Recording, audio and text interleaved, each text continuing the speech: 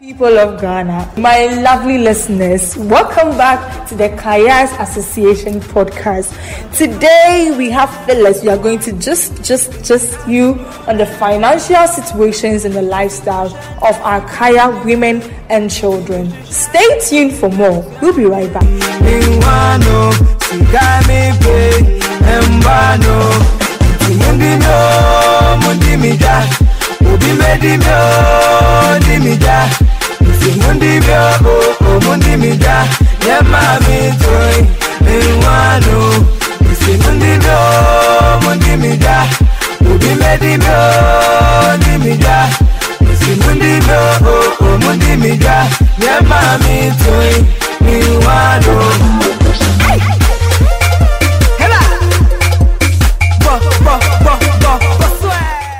Welcome back to our podcast channel. If you are new, this is the Kaaya Association podcast. I am your host and I go by the name Mary Dazi, and I'm here with Miss Boasan, Mr. Eric, and Miss Denisha. So my dear listeners, you can join our discussion by sending in your WhatsApp messages on 0247239917. Join me and my guests as we discuss about the financial situations of these Kaaya women, because I know most of you have been wondering how these people earn each and every single day, and what if there is no work, what do they eat, how do they go about things. So that's why my guests are here. You can also join and I'll read your messages for you. So speaking of the financial situations of these Kaaya women, do you think the monies they earn or the monies we give to them, the clients give to them when they enjoy their services, is fair or not? Speaking about fairness is relative. Some Ghanaians are generous, and so if they invite them to carry their things for them, I think sometimes they charge them and they bargain. Some people can, at the end of the day, taking their load to the destination, they are able to give you a tip for whatever services you've rendered to them. So it depends. So some people are not fair, some people are fair to them. Okay, so just as Benes was saying, the Kaaya business is same like other businesses. It depends on customer relations. So the amount that they are paid depends on the kind of relationship that they have with their customers. And because of the language barrier also, it leads to confusion as to how much they can and how much to take. But in the general sense, if Kaaya ladies could be more polite in the request of their monies, I think we, the clients, will also be able to bear with them and then give them the money that they are asking. So are you guys trying to say charges per load depend on the weight, distance, and the generosity of the customer? Of course. Some Kayayei also render services to market tradings, earning them additional income between 1 cedi and 5 cedi per day. Yeah, I think I have had experience with that. I have an auntie who sells at the market, and she has taken some of these Kaaya girls that every time she comes to the market, they will come and help her bring her things outside, and when he closes, they come and then help her pack the things back. And some takes every week, and some also they will say at the end of the month you can give me this. It's a kind of agreement that the person will have to go with the one that they are supposed to, or they are going to work with. I think it's quite very reasonable. It's a good idea that they do that, because with the work that they do with the Kaaya business, I don't think they earn that much for them to stay with just that. It wouldn't be able to cover a lot of expenses. Living in Accra is not easy. There are a lot of expenses. So I don't think that sticking to just the money they make from the Kaaya business will be okay. I think it's very good that they dab into this too. This conversation is getting interesting. Let me read some messages from our lovely listeners. From Valerie, she says, "It is unfair. They earn little to nothing every day and pay taxes in addition to that. This is sheer wickedness." From AC, "I like the fact that they help carry our things, but it's annoying when you carry your things to a short distance and when you give them something, they tend to fight you with when you know you are not cheating them." Oh, AC, what has Kayayei done to you before? To my guest, the ball is in your hands. You heard words Valerie and AC said about these Kaaya and the payments and things. So what do you have to say about it? The thing is, in order to avoid clashes between the Kaaya ladies and then their customers, I think it's a suggestion that before they enter their business, they should make an arrangement. You have to agree on the price, the discount and everything before they set up on their journey. So perhaps if you are giving me this load, I'll tell you that this load, I'm charging this to this place. So if you agree to that payment, and then you move on from there. But if you don't agree, then you cancel the deal. Eric, I understand the points where you are coming from, but at times you agree with them. This is it. Some of the clients are very difficult. Maybe when you ask, because the things were many and they want to leave the place quickly. When you say maybe 5 cedi, they'll be like, oh yeah, I'll pay the 5 cedi. Now when they get to their destination, then they'll be like, nah, 5 cedi there. So meanwhile, you've agreed on like the amount you be paying. So you see, it makes the work difficult for these Kaaya women and children. You agree on it. They agree on it before they do their work. You get one thing is also that if the person has the things ready for you to carry, at that point they might know how much they charge. But some tend to take them and then take them along as they buy the things.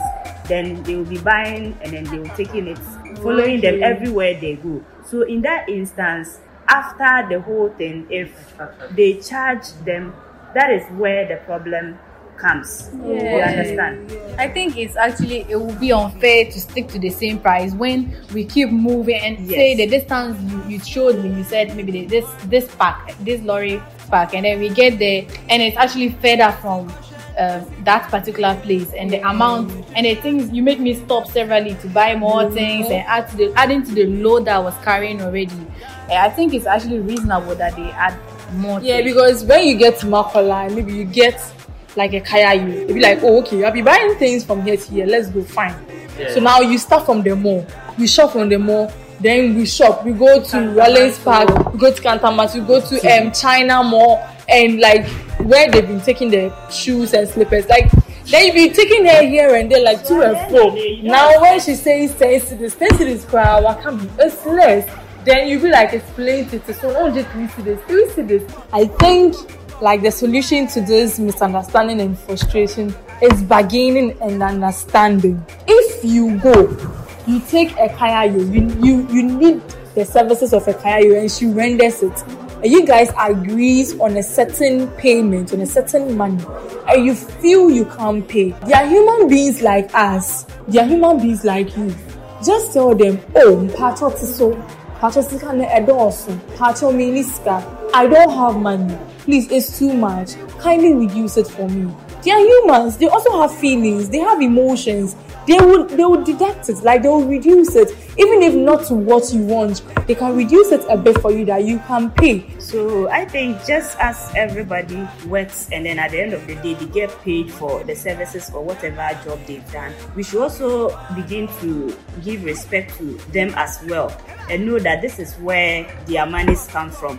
And whenever we ask for their services and they charge us, we should just have a mutual understanding or agreement with them so that we bargain and they will understand. Just as we go to the market to buy things and bargain, and at the end of the day, we get a price that will favor the both of the seller and the buyer.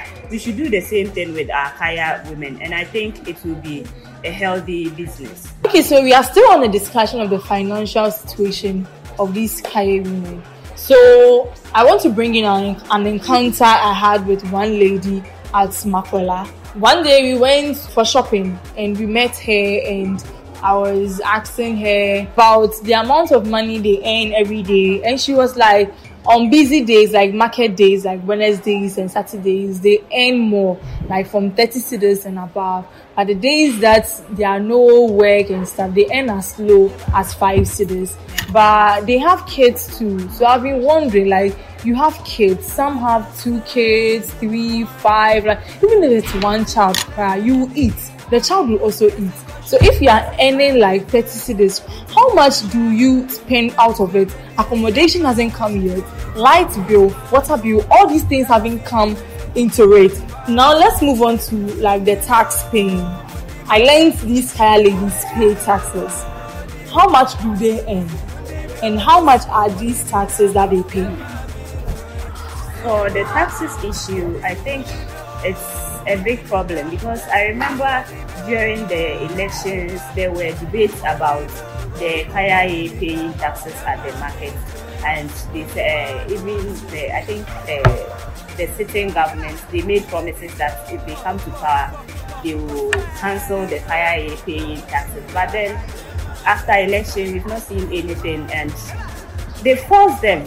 Even like you see them struggling with the tax receivers at the market square, and sometimes it's really bad that someone, even like you don't know as to whether the person have gotten something to carry or has earned any form of money for that day, then you force the person to pay, and they pay like 1 cedi and 50 pesos or so it's heartbreaking.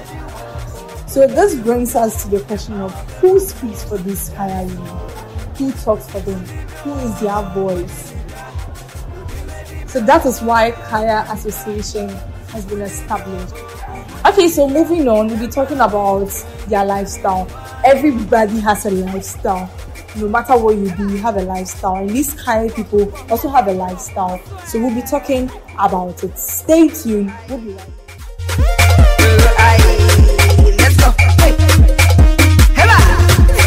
I've been watching you from a distance, girl. You the hustle, be like say you know they got chance.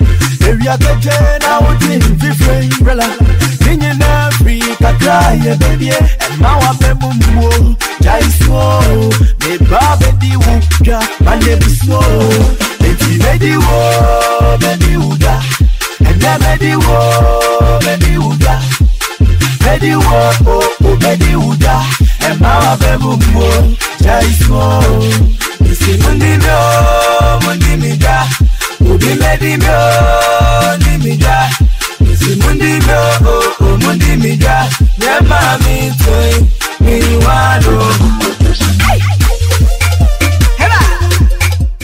Welcome back to our podcast channel. If you are new, welcome. Now is on. I'm talking about their lifestyle. I think I admire them a lot because they have this unity amongst them. You see that at the market, sometimes you find someone having issue with the clients that they are working for, and the other people will come to the defense of their colleague in order to settle issue among them. And there is love when it comes to them dealing with themselves and other stuff. And because of how people look down upon them, sometimes you realize that they are very strong and they don't let anything bring them down or not motivate them to do whatever they are doing. And I think it is an interesting thing.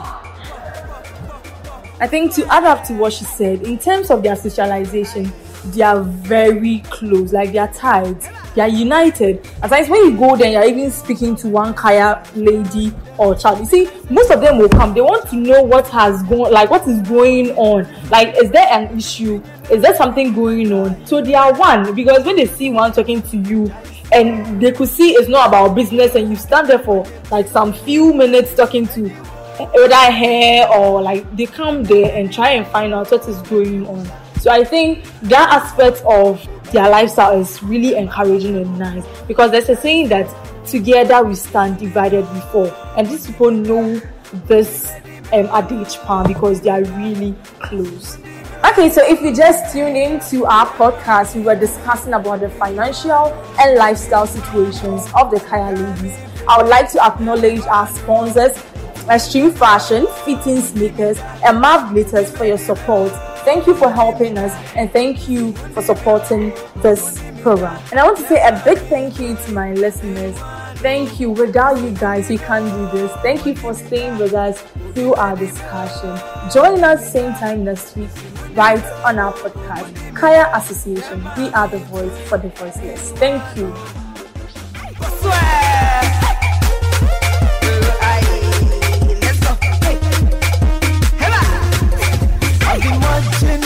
From a distance, girl, you the hustle, be like say you know they got chance. Area area the chain out in different umbrella.